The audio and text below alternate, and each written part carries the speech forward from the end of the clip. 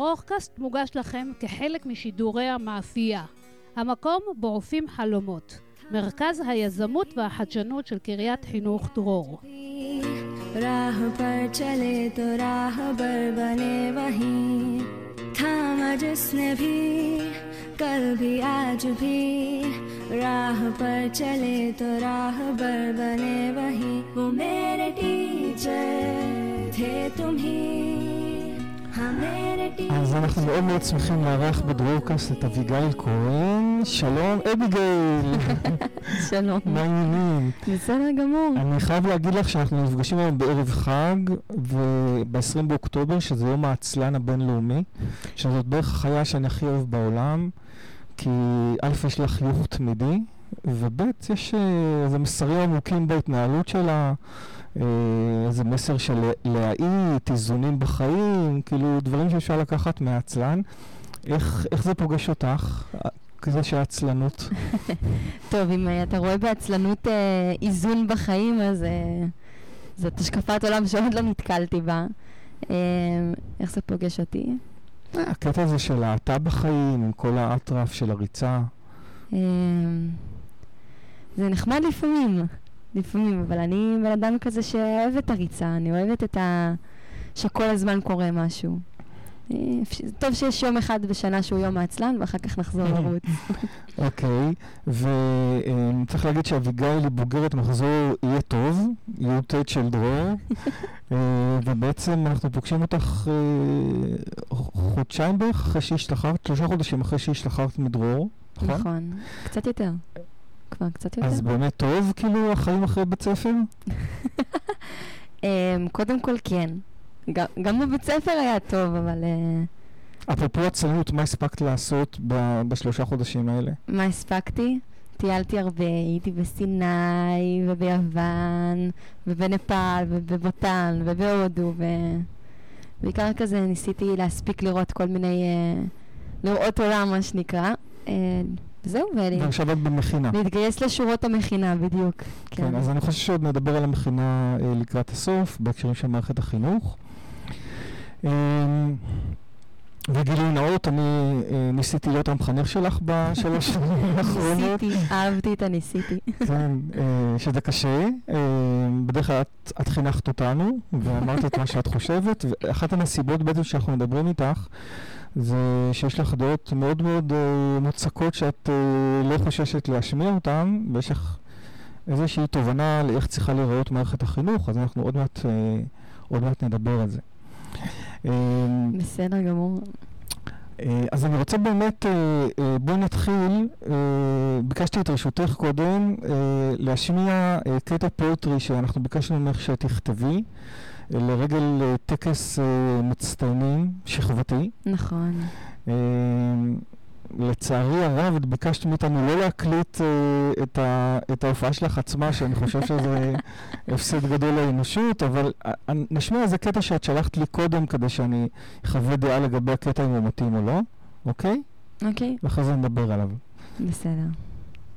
ברשותכם, אני רוצה לדבר איתכם על תופעה שאותי מאוד מטרידה. היא מסתובבת בכל הארץ באיזה מידה, ואני בטוחה שאני לא היחידה שעל מחשבותיי מכבידה. אני כמובן לא מדברת על איזו הערה, זה כבר שנים בינינו, לא פתאום קרה, ואם כל החברה מדברת על שסעים בחברה, איך זה שדווקא על זה לא עושים הסברה? הפעם לא אדבר על הנושאים התכונים, לא על ויכוחים בינינו לבין בני הדודים, לא על בעיית החילונים חרדים. אנשי העולם די להיות שעננים.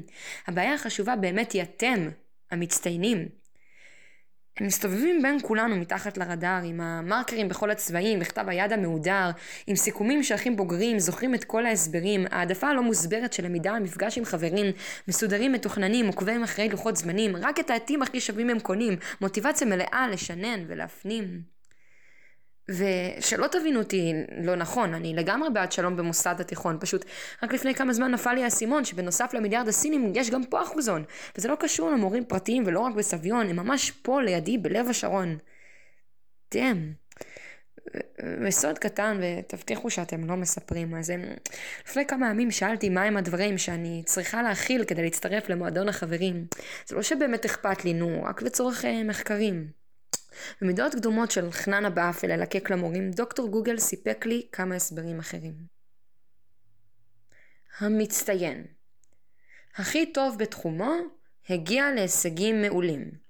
זה תמיד הקטע בשסעים, אנחנו פשוט לא מבינים כמה אנחנו דומים. אוי, אז נהדר, הכניסה לכולם, כולם יכולים. יש לי חבר שאלוף בריצת מכשולים, אחד שמכיר כמו כף ידו את האולימפוס, כולל שמות כל האלים. עוד אחד שמתמצא בסוגי זוחלים, הנפת מכחולים, תותח במילים, בגלישה על גלים, היא אלופה בשמירת בתולים. מזל שבאתי חגיגית, איפה את התעודות מקבלים? מה הממוצע שלי? וואלה, האמת אף פעם לא בדקתי, נגיד 10 דקות. ממוצע כזה, נגיד סביבות ה-70 או פחות. זה לא פה מקבלים תעודות? בבניין ההוא? גם לא שם? ברשימת הסלקציות שמי בכלל לא נרשם? לא, זה בסדר, אני לא מרגישה שם. גם ככה בכלל לא רציתי. מצטיינים זה לחננות. סתם, אל תעלבו. בהחלט מגיע לכם כל הכבוד. גם לאלה שזה בא להם טבעי, גם לאלה שישבו לעבוד. אני רק מקווה שדבר אחד עצמאית הצלחתם ללמוד, שה-90 פלוס הזה הוא 0, לעומת מה שיש בכם עוד. ושאת התעודה הזאת תתלו על המקררים לצד כל ההצטיינויות מהתחומים האחרים. ואולי כשאתם תגיעו לאליטה ולתפקידים הבכירים, ומי יודע, אולי גם חלקכם תהיו מורים, תעשו שגם ילדים לא מצטיינים, כמוני, ירגישו מדי פעם שגם הם קצת מוכשרים. אוקיי, אז תראי, אני מאוד מאוד אוהב את הקטע הזה, כי מצד אחד הוא מפרגן לתלמידים המצטיינים, ומצד שני יש ביקורת מאוד מרומזת, אולי אפילו לא מרומזת, על מה שאת חושבת על מערכת החינוך. אז מהניסיון שלך, של 3 שנים, קצת יותר בדרור, גם חטיבת ביניים, איך החוויות שלך במערכת החינוך? מה יש לך להגיד לנו? מה היה בסדר, מה לא בסדר? אחרי זה נגיע אליי גם לפתרונות.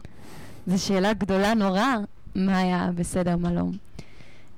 טוב, קודם כל, אז את הקטע הזה באמת כתבתי כמישהי שלא קיבלה הזמנה לטקס המצטיינים של דרור, ואז הוזמנה כדי להקריא שם איזשהו קטע לפני שהמצטיינים מקבלים את התעודות שלהם. ובעצם החוויה הזאת היא, כשעצרתי לחשוב עליה שנייה לעומק, היא הייתה די קשה בשבילי, כי פתאום אני מסתכלת ואני מגיעה ואני רואה את כל החברים שלי שמקבלים כזאת הוקרה וכזאת תמיכה והאהדה מבית הספר, שלגמרי מגיע להם, כמו שגם אמרתי, על כל מיני הישגים שלהם.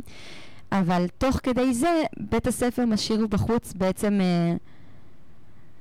המון המון המון המון תלמידים שכן הצטיינו בתחומים כאלו ואחרים בחיים שלהם. חלקם לא הביאו את זה לידי ביטוי בבית ספר, אבל חלקם הגדול גם אפילו כן, וזכו בפרסים כאלו ואחרים בשביל בית ספר, בין אם זה בספורט ובין אם זה בהקטון שאני השתתפתי בו, ואני אפילו לא מדברת על הצטיינות במובן טוב, כל אחד טוב במשהו, אלא ממש הביאו גם הרבה כבוד וביטאו את ההצטיינות שלהם בבית הספר. ומשום מה, כשהיה את כל תהליך הסיכום שנה, בית הספר לא ראה לנכון לציין גם אותם, ולא ראה נכון להעניק גם להם את התעודות ואת הכבוד, ולסגור גם מולם את זה בצורה שהיא בעצם יותר מכובדת, אני אפילו אומר, מבחינת הערכה למי שגדל והתחנך פה. ראיתי מזה מן אפילו קצת משהו קומי שמוביל אותי בדבר שאני כן השתתפתי והבאתי לידי ביטוי בבית הספר, לדבר בתור מצטיינת בתחום אחר, בתוך אותו טקס שבעצם לא מכיר גם בי. אוקיי, וצריך להגיד, כאילו, למי שלא מכיר אותך, שיש לך את כל הנתונים תיאורטית וגם לא תיאורטית, להיות תלמידה מצטיינת כמעט בכל דבר שאת רוצה. אני מסמיקה. כן, לא רואים. ואני רוצה להגיד לך, אבל שאני הבנתי מתוך הקטע הזה, אני לא יודע אם התכוונת לזה, שבעצם אנחנו במידה מסוימת מפספסים המון כישרונות של ילדים שהם לפעמים בית הספר לא רואה אותם. זאת אומרת שכן יש מרבית האנשים מצטיינים באיזשהו תחום, או יש להם תחום עניין שהם טובים בו, ואנחנו מתעסקים רגע בציונים, בממוצעים. נכון. וזה מאוד גרם לי לשאלות ומחשבות לגבי החינוך בכלל. אז בתור נערה שיכולה להצטיין בכל דבר שהיא רוצה. איך הייתה לך החוויה הזאת של החטיבה העליונה? טוב, היא הייתה לי מאוד לא פשוטה. כי בעצם כל הזמן היה לי מין את המלחמה הפנימית הזאת בין בעצם סביב השאלה של מה יש לבית הספר להציע לי ועד כמה אני חושבת שזה נכון לקחת את זה עכשיו. בגלל שיש את הפרדוקס הזה סביב מצד אחד האמרה הנורא חזקה, שפה כולם שווים. וזה אגב, זה לא אמרה של בית הספר שלנו ספציפית, זה כל הערכים שמשרד החינוך דוגל בהם ומעביר אותם בשיעורי חברה כאלו ואחרים שמתקיימים פעם בשבוע, אלא אם כן ספורט גם צריך להתקיים ואז הם רק חצי פעם בשבוע. שסביב בעצם כל אחד שווה וכל אחד מיוחד, ואנחנו מאמינים פה בכל אחד שהוא יכול להצליח, לבין ההגדרה הזאת של ההצלחה מהי, שפתאום היא נורא מצמצמת ומגבילה אל מול ההצהרות שכל אחד מסוגל לקחת בהם חלק. אני תלמידה שבסופו של דבר, כמו שאמרת, מבחינת היכולות שלי והנתונים שלי, כן הייתי מסוגלת לשבת וללמוד, וכן הייתי מסוגלת לסיים את השנה עם המיות, אבל איפשהו באמצע התהליך הזה משהו קצת התקלקל לי במטרה הזאת. פתאום אני לא הצלחתי להבין סביב לאן אני חותרת. פתאום התחלתי להרגיש שזה מעט חסר תועלת בשבילי. מה זאת אומרת חסר תועלת? זאת אומרת אני אוהבת מאוד מאוד ללמוד. באמת אוהבת ללמוד בכל תחום שהוא, גם בתחומים שכביכול המשעממים וזה של בית הספר, אני מצאתי בהם גם הרבה מאוד עניין. אבל הקונספט הזה של כמו לסמן וי, יש איקס חומר שצריך ללמוד אותו עד סוף שנה, הוא מסתכם באיזשהו מבחן שבסופו של דבר ייפלט מספר, והמספר הזה מגדיר את כל התהליך שאני עברתי מתחילת שנה, את כל מי שאני, התעודת בגרות הזאת שכל כיתה, בעיקר כיתה י"א וי"ב, אבל גם בכיתה י' וגם עוד בשכבות הרבה לפני, מתחילים לנפנף בה, וזה נהיה הדבר הכי חשוב, התעודת בגרות. אנחנו מכינים אתכם לקראת התעודת הבגרות, אנחנו מכינים אתכם כדי שיהיה לכם ציונים טובים, כדי שתוכלו להיכנס למקומות מעולים, התעודה, הציונים, וכל העומק, כל המקום לשאול שאלות שהן לא סביב החומר, כל המקום להתעסק בדברים שהם יותר אקטואליים אבל הם לא רלוונטיים, פתאום אין לזה זמן, פתאום אין לזה מקום. ונוצר לי מין ממש אנטגוניזם מלא כלפי כל הלמידה הזאת שכל כך אהבתי אותה וכל כך גם נהניתי ממנה. פתאום כבר לשבת בכיתה ולהקשיב למה שהמורה אומרת, נהיה לי נורא נורא קשה. וזה לא בגלל שהמורה השתנתה, וזה לא בגלל שפתאום החומר נהיה פחות מלמד, זה פשוט בגלל שפתאום הבנתי שקורה שם משהו שהוא נורא נורא מצומצם. זה שגם אם אני ארצה להרחיב, לא יהיה לזה זמן, וגם אם פתאום יהיה משהו שנורא מעניין אותי ואני ארצה להתעכב עליו, זה כנראה לא יקרה בכותלי השיעור ולא בכותלי בית הספר, ואין לזה מקום. והאווירה הזאת שכל מה שאני עושה בכיתה מכוון בעצם סביב איזושהי מטרה להעריך אותי בצורה הזאת, הוא פתאום גרם לי לבוא ולעשות מין כמו מרד פנימי ולבוא ולהגיד לא, רגע, זה לא מי שאני, ואני לא רוצה לשתף פעולה עם ההוויה הזאת שמכוונת אותי להגדיר את עצמי שם. לחוות הצלחה וכישלון סביב מה שיוצא לי במבחן, לחוות כמה אני מוכשרת סביב המדד בנושאים הספציפיים האלה, פתאום זה נורא התחבר לי גם סביב לראות את החברים שלידי וגם סביב עצמי, זה שאני יכולה להצליח שם, פתאום להצליח שם לא סיפק אותי כבר. וזה מאוד מעניין מה שאת אומרת, ואני גם נזכר עכשיו שבאחת מהשיחות שלנו את אמרת לי שבעצם לא לימדו אותך מעולם ללמוד. נכון. למה את התכוונת? זה כבר, זה תסביך אישי שלי, אבל שיש אותו לעוד הרבה חבר'ה, שזה בעצם בעיניי במבט לאחור די מבוסס על שנות היסודי, ואולי תחילת החטיבת ביניים, שאני הייתי תלמידה מאוד מצטיינת ומאוד חכמה, ובעצם כל החומר שהוא היה בשבילי באותו הזמן די קל, עבר לי בין הידיים. אנחנו למדנו עוד פעם, רק XYZ, לא באמת למדנו את הדרך לשם, לא באמת, זה מי שידע ידע, ומי שלא ידע לא ידע. ואני בתור אחת שכן ידע את כל הדברים בשלבים בכיתות הנמוכות, בעצם מעולם לא התעכבתי ומעולם לא עברתי, לא לימדו אותי באופן מסודר את התהליך של להשקיע במשהו, את התהליך של אם יש איזושהי מטרה, אז אני צריכה לעבוד קשה כדי להשיג אותה, את התהליך של בעצם להתמודד מול כל מיני חומרים שמאתגרים אותי ושיכולים קצת לייאש אותי ולהצליח לפצח אותם, ואיך פתאום לקלוט מידע, כי הכל היה לי, עד שפתאום כבר לא, עד שהגענו לחומרים שהם חדשים וגם לי. ואז בעצם שמתי לב שבמשך כל השנים האלה שאני הייתי בתוך מערכת החינוך וקפצתי מכיתה לכיתה, אולי הצטבר לי קצת ידע כללי, אבל המיומנויות עצמם, שזה בעצם בעיניי הדבר הכי חשוב, כי זה מה שיעזור לנו הלאה. אם מדברים פה על איפה בית ספר, מה מקומו היום בחברה של היום, כשיש לנו כבר את גוגל וכל המידע היבש נקרא לזה, כל הפרטים הם מונגשים לנו תוך כמה שניות, אז מה באמת אנחנו צריכים ללמוד כאן בבית הספר, איפה באמת איזה דברים אנחנו באמת נפגוש אחר כך בחיים האמיתיים שלנו, לא משנה לאיזה כיוון נלך, וגם אם נבחר להיות רופאים, וגם אם נבחר להיות אמנים, וגם אם נבחר לא משנה מה. זה בעצם כל המיומנויות שעליהם אפשר לעשות copy-paste, שזה כל הדברים של היכולת ללמוד, כי בכל מקום נצטרך ללמוד, והיכולת, כל הדברים שאמרת, יכולת להשקיע, יכולת לשבת על התחת, אבל לא מהבחינה של לשבת בכיתה ועל שולחן מול מורה, אלא באמת לקחת איזשהו משהו שמאוד רוצים להצליח בו, ולהבין שהוא לא יבוא לנו בעבודה קלה. ואני אישית, בתור אחת שהכל בא לה בקלות, פתאום כשזה כבר לא בא בקלות, נורא לא ידעתי מה לעשות עם זה.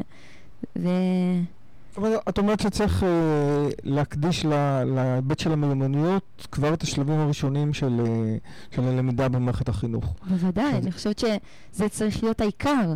העיקר צריך להיות המיומנויות. זה גם מה שעוד מעט אני מניחה שנדבר עליו, על הפתרונות ועל ההצעות לשיפור, ייעול אוקיי, מצוין. אז באמת, אז אני רק אומר שאת היית שותפה באמת לשני הקטונים, אחד הקטון לרגל 70 שנות מדינת ישראל, הקטון ארצי שהקבוצה שהיית שותפה לה זכתה בעצם במקום הראשון. נכון. ואחר כך את היית שותפה בעוד הקטון שערכנו בדרור, והם התעסקו פחות או יותר באותן סוגיות של לנסות ולתת איזשהו מימד אחר למערכת החינוך שהוא יותר מתאים לעידן שאנחנו נמצאים. אז תספרי קצת בעצם על מה שחשבתם עליו.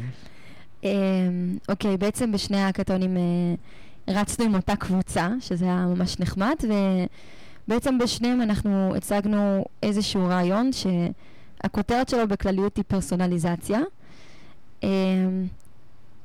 בעצם מעבר לפרקטיקה ממש היישומית של הרעיון, התיאוריה שלו היא בעצם שאיפה לתת מקום לכל תלמיד, בעצם לתת איזושהי נראות אישית שכל אחד מתוך תפיסה שהוא אינדיבידואל אחד, יחיד, במיוחד ובמינו, והדברים שמתאימים לו, מתאימים לו ולא בהכרח לכולם. ולהצליח לקחת בעצם איזושהי מערכת שמצד אחד מאגדת את כל התלמידים, ומצד אחד יש בה איזשהו משהו שהוא משותף, ומצד שני מצליחה באמת לתת לכל אחד את המקום שלו ואת הדרך הנכונה שלו ללמוד את אותו החומר. בעצם התפיסה היא שמה שמשנה ומה שרלוונטי זה לא החומר עצמו, הוא בעצם החומר עצמו והידע עצמו הוא רק הכלי. אז איך זה צריך בעצם להתבצע? כאילו, איך את רואה בעיני רוחך מערכת שמתנהגת באופן הזה לתלמידים? אוקיי, אז קודם כל, זה מדובר בעיקר בסוגי הלמידה ודרכי הלמידה. יש את המשל הזה שסביבו בעצם מתבסס כל הרעיון שלנו, שבעצם על הקוף ועל מה זה שם, הדג, הקוף וציפור, שבעצם כולם לומדים ביחד בכיתה, ואז אומרים שאם ייתנו בעצם לכולם לטפס על עצים, אז הקוף יהיה במקום הראשון, והדג והציפור איזה סיכוי יש להם בכלל. או כנ"ל לגבי השחייה, כנ"ל לגבי התעופה, ושבעצם אם לוקחים את כל אחד ואת הכישורים שלו, ואם הקוף יטפס על העצים, והציפור תעוף, והדג ישחה, וכל אחד ייתן את 100% שלו במה שהוא יכול, רק ככה בעצם אנחנו נצליח להגיע לאיזושהי מקסימליות כזאת בפיתוח של כל אחד של עצמו, ובאופן ישיר ככה גם את החברה שלנו. אז בעצם הרעיון הוא בעיקר להסתכל על כל בן אדם ולראות, יש את אלה שמתאים להם ללמוד בצורה שהיא הפרונטלית, שזה מה שקורה היום, ושזה בעצם העמידה מול כיתה, ולתת להם את הכלים ללמוד ככה ולהצליח להגיע להישגים ככה, אבל מצד שני לא להתעלם מאלה שהם אנשים שצריכים את כל המוחשיות, והם צריכים את הלגעת, והם צריכים את הבחוץ, והם צריכים את הגירויים הפיזיים נורא, ובעצם להצליח לספק גם להם את הדברים האלה, מתוך איזושהי הבנה שככה באמת הם יצליחו להגיע ל100% שלהם.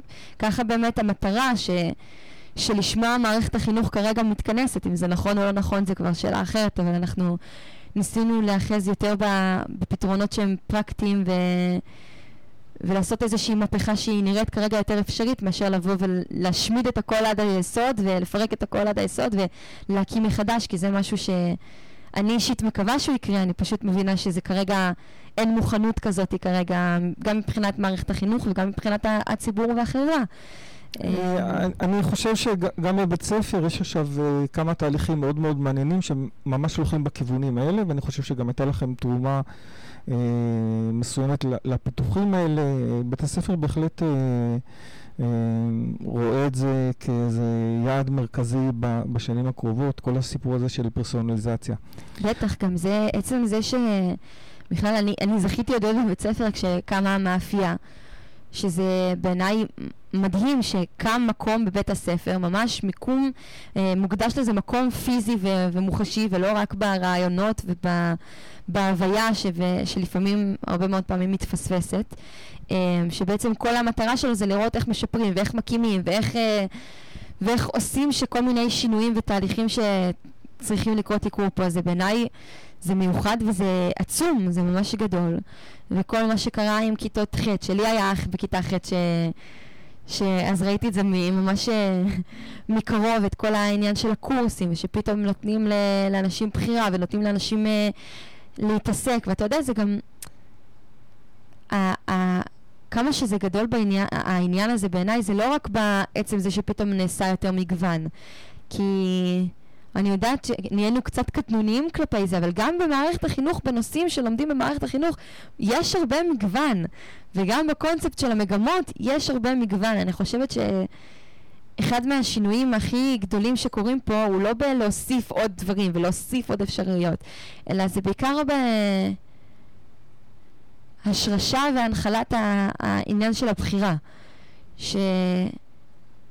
שאנשים לאט לאט צריכים להבין שגם בתוך מערכת החינוך הכל כך מסגרתית ותובענית, ורק עושים פה, אנחנו מתחינת ציונים ועושים פה רק א' ב' ג' ד' וכולם הולכים פה בשורה, והכל שחור אפור לבן ואין פה צבעים, וכל הביקורות המאוד נוקבות שיש סביב המקום הזה. זה בעצם, וזה אולי בעצם השיעור הכי חשוב שאני גם רואה שמתחילים ללמד פה וגם ללמוד פה, זה יש פה גם איזשהו כזה מין מיקרוקוסמוס כזה לחיים עצמם, שאנחנו מקבלים איזשהו עולם, איזושהי חברה שהיא פשוט כבר כזאת. יש לה את הצדדים הטובים שבה, ויש לה את הצדדים שהם פחות טובים בה, מי שלא ייקח אחריות על המקום שלו ועל איפה הוא נמצא ועל להפיק את המקסימום מאיפה שהוא נמצא ושאם יש משהו שמפריע לו, אז לעבוד קשה, גם אם זה נראה אפשרי וגם אם זה נראה לא אפשרי, כדי לעשות איזשהו שינוי, מי שלא ייקח את האחריות על עצמו, ובעצם כל הזמן יחפש את השמים. מערכת החינוך היא כזאת, בית הספר שלנו הוא כזה, המורה שלי הוא כזה, ולא ייקח את השלב הבא, של כמו מה שהמאפייה בעצם מגיעה לעשות, או כמו מה שהרעיון של הקורסים, או כל שינוי אחר שנעשה כאן, שזה בעצם להסתכל על איפה אני נמצא ולשאוף לעשות את המקום הזה טוב יותר, ולשאוף להסתכל על מה החומרי גלם שנמצאים פה, ולראות איך אני בתור מישהו אחד קטן בתוך המערכת הזאת, שלא תמיד יכולה להסתכל רק עליי, דואג לעצמי ולהפיק את המיטב מפה. בעצם זה השיעור האמיתי, זה הדבר האמיתי. זאת הלמידה האמיתית בעיניי. אני חושב תיארת בשלוש דקות האחרונות תיאור מאוד מאוד ממצה ויצירתי ומקסים, אני חושב, של מערכת החינוך. לראות את בית הספר כמיקרו-קוסמוס שבעצם מאפשר לך להתמודד עם כל הסוגיות האלה של החיים ולקיחת אחריות, זה התנהלות מאוד מעניינת. אני רוצה לקחת אותך עכשיו קצת קדימה, זאת אומרת, הבנו שאת לא עצלנית, ובעצם... רק יום אחד בשנה. רק יום אחד בשנה, וזה ניכר בדברים שאת עושה, ובעצם הגעת עכשיו למכינה. נכון. לאיזה מכינה? למכינת רוח נכון, בירושלים. תגידי כמה מילים עליה. וואו. זהו, אני בדיוק יוצאת עכשיו לכל הגיוסים של נגייס את החניכים לשנה הבאה, אז אנחנו יוצאים לנו כל הזמן לדבר ולהגיד כמה מילים על המכינה, אבל פתאום אני קצת מגמגמת. שניים, שלושה משפטים, מה עושים? כן, כן. בגדול המכינה הזאת היא בדומה לשאר המכינות, אבל גם בשונה. בעצם נועדה לאסוף כל מיני חבר'ה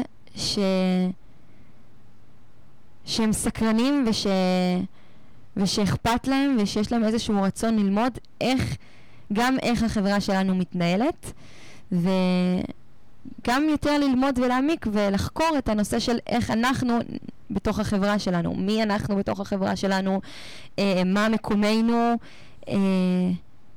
להבין בעצם עד כמה מקומנו יותר גדול ממה שנדמה לנו, ובעצם ללמוד, להרחיב אופקים, זה בעיקר לפתח את עצמנו לקראת, מתוך איזושהי מטרה של מוכנות ומסוגלות לתת מעצמנו לחברה שאנחנו חיים בה. אוקיי, עכשיו תראי, בדרור אני חושב שהמספרים עומדים על סדר גודל של 40% מבוגרי כל שכבה שיוצאים בעצם למכינות ושנות שירות. ואני רוצה לספר לך שבמשך שנים רבות אנחנו מתעסקים עם סוגיה שהיא די מטרידה אותנו כאנשי חינוך בבית הספר, כי אנחנו, לפחות בתפיסה שלנו, מקדישים את מיטב זמננו ומרצנו ומחשבתנו להביא את כל הנושא של דיון בערכים לבית הספר, להביא מרצים ופעילויות, ואיפשהו בוויז'ן של בוגרי בית הספר זה רק ציונים ואין בו שום קשר לנושא של ערכים. ערכים אנחנו לומדים בתנועה ובמכינות. עכשיו, למה זה מתסכל אותנו? כי הרבה פעמים אנחנו רואים, אוקיי, אז הם מביאים מרצה ומדברים על ערך כזה או אחר, נגיד על נתינה, וכשאנחנו מנסים להביא את זה, אז 50% מהחבר'ה בורחים מתוך ההרצאות והולכים לקניון, כי זה הרבה יותר חשוב מלדבר על ערכים, ופתאום באיזושהי נקודה מסוימת, הערכים זה דבר שמקדישים לו תשומת לב ומשקיעים בו ומרגישים שמקבלים איזה משהו משמעותי. אז אני נורא אשמח אם תנסי ממרום גילך לנסות ולהבין מה קורה פה. למה בבית ספר זה לא עובד לכאורה ולמה במכינות כן? אוקיי. אני חושבת העניין העיקרי פה זה האמון של התלמידים במערכת. אני חושבת נהיה כזה נוכח ומורגש ומדובר על התפקוד של המערכת מכל הבחינות האלה של הענקת הערכים, הענקת קישורים אמיתיים לחיים, מה באמת חשוב, מה פחות חשוב. וכל תלמיד שמגיע לבית הספר יודע כבר מראש לשרוק שכאן זה לא המקום שבו הוא יקבל את הדברים שהוא באמת צריך. וזה גם הדעה קדומה, אבל זה גם נורא נוכח, כי זה לא חוכמה לבוא ולנהל שיעורים על גבי שיעורים שבהם המסה העיקרית של הזמן שאנחנו מבלים פה בבית הספר מוקדשת לאיזושהי מטרה נעלה כזאת שכבר הרוב לא כל כך מאמין בה. ציונים, נכון, בוודאי ציונים. ואז אחרי שכבר זאת המסה העיקרית, זה מה שאנחנו באנו לעשות כאן, זה מרב המחשבה שלנו על בית הספר. אני מדברת הכי בתכלס בעולם, לא ברמה הפילוסופית וברומו של עולם. מרבית המחשבה שאנחנו חושבים כשאנחנו נמצאים בבית הספר, זה על שיעורי הבית שעשינו או לא עשינו, זה על המבחן הבא שמתקיים או לא מתקיים.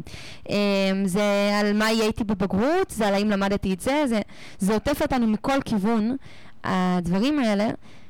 ואז פתאום כשמגיעים ואומרים, אוקיי, רציתם ערכים, הנה, רציתם זה, קיבלתם, הנה, הפוגה קומית קלה מהשגרה שלנו האפרורית, הנה, קבלו הרצאה, הנה, שעתיים יש לנו פה ערכים, ופה נעשה איזשהו מעגל שיח, ופה זה, ויש מין תחושה כזאת של מין, כמו יציאה לידי חובה כזאת, של הנה, אתם רואים, עשינו וי, יש לנו את זה פה בהרצאה הזאת, ויש לנו את זה פה או כאן, ותמצאו ערכים כאן, כאן, כאן וכאן, כשבעצם בניגוד אם אני עושה פה השוואה ואני בודקת מה קורה במקומות שבהם כן זה עובד, שגם בתנועה וגם במכינה וגם בעצם בכל מסגרת אחרת ששמה בראשה ערכים כמו מערכת החינוך, השוני הוא שבאמת במקומות אחרים הערכים נמצא בכל מקום.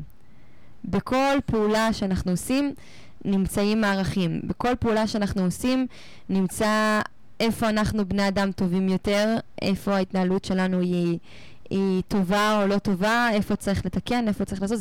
זה עוטף, וככה שבעצם באמת אפשר לעבור כאן איזשהו תהליך. ערכים זה לא עניין של הקנייה, ערכים זה לא עניין של נשמע את הזה וזה וזה, ואז פתאום יהיה לנו נתינה. אנחנו נשמע את ההרצאה הזאת, ופתאום יהיה לנו את לקיחת אחריות. זה... תגידי, את חושבת למוטיב של הבחירה יש איזושהי משמעות במה שקורה במכינות לבין מה שקורה בבית ספר? בוודאי. בעיניי זה המשמעות העיקרית. יש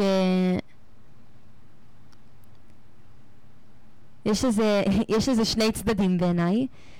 קודם כל בצד הכי על פני השטח, כן, מי שהולך למכינה בוחר ממש באופן ישיר ומודע ללכת למכינה, כשניכנס לאיזושהי מסגרת, כשהוא יודע בדיוק מה היא מציעה, ויש לו את כל הזכות המלאה להחליט לא ללכת בה.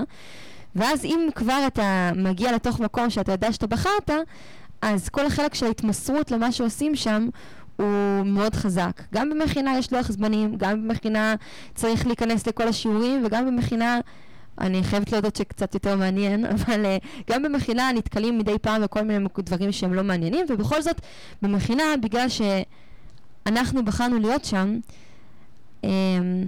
אז זה מתקבל יותר בהבנה, כי כבר אף אחד לא כפה עלינו להיות כאן. בכל שלב נתון אנחנו יכולים להחליט שזה לא בשבילנו ולצאת, וכל עוד אנחנו לא רוצים, אז אנחנו מבינים שאנחנו באשמתנו so called נמצאים שם,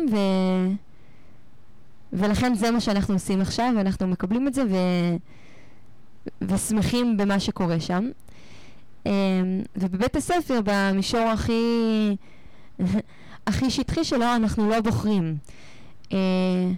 למה? כי חוק חינוך חובה. למה? כי זה צווי החברה שאנחנו נמצאים בה. למה? כי יש לנו את המשפחה ואת ההורים, ואנחנו התחנכנו לזה שזה מה שעושים. שזה מצד אחד נכון, יש כאן איזושהי מין חובה כזאתי, ומצד שני זה קצת חבל, בגלל היה אפשר לגרום לאנשים להבין שהם בוחרים להיות פה. כי החובה היא להגיע לבית הספר, ובכל זאת אנחנו יכולים, יוצאים להפסקה טיפוסית בבית הספר דרור, שהוא עוד בית ספר שמגיעה אליו אוכלוסייה שהיא מאוד חזקה, וזאת חברה שהיא מאוד חזקה. וגם פה, אפילו כאן, אז על אחת כמה וכמה בכל מיני בתי ספר במקומות אחרים, תמיד אפשר לראות כאלה שמגיעים לפה כי כל הדברים שציינתי קודם, וכי זה חובה, ובפועל לא עושים כאן כלום. החובה היא על להיות נוכח, והבחירה היא להיות נוכח באמת. כן, זו הבחנה מאוד יפה. אביגיל, איפה נראה אותך עוד 10 שנים? איפה נראה אותי עוד 10 שנים? האמת היא שמבחינת מקצוע או מה אני אעסוק בו, או חלומות, אז אין לי כל כך מושג.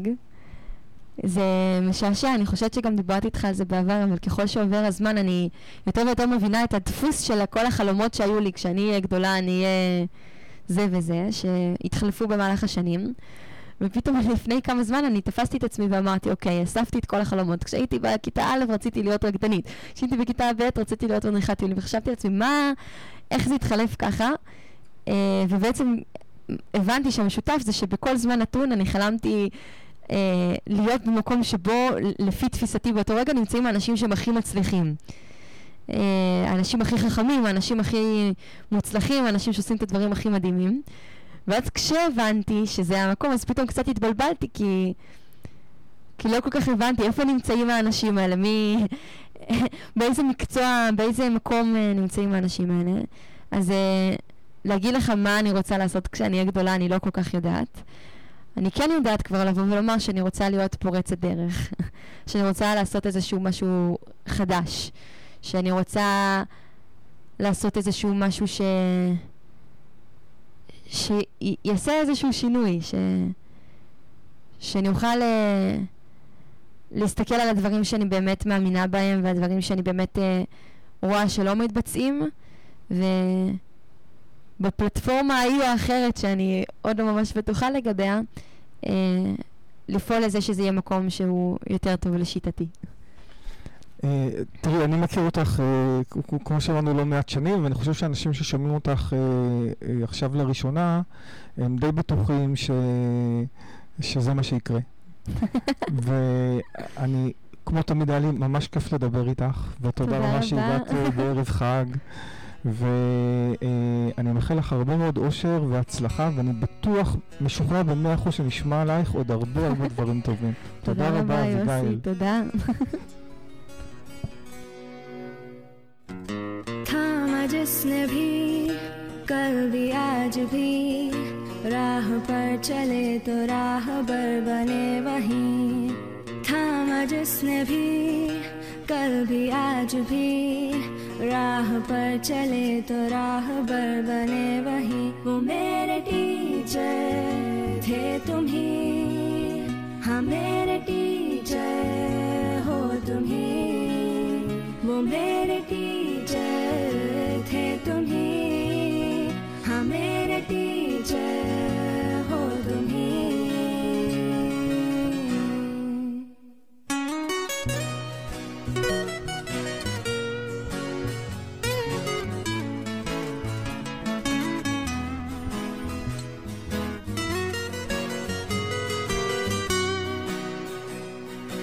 मुझको मुझ में ढूंढा दी नई पहचान नन्हे से परिंदे ने ऊंची भरी उड़ान ऊंची भरी उड़ान ऊंची भरी उड़ान मुझको मुझ में ढूंढा दी नई पहचान नन्हे से परिंदे ने ऊंची भरी उड़ान दूर उस गगन में उड़ते फिरते गाते तराने हम तुम्हारे ही गुनगुनाते वो मेरे टीचर थे तुम ही हाँ मेरे टीचर हो तुम ही वो मेरे टीचर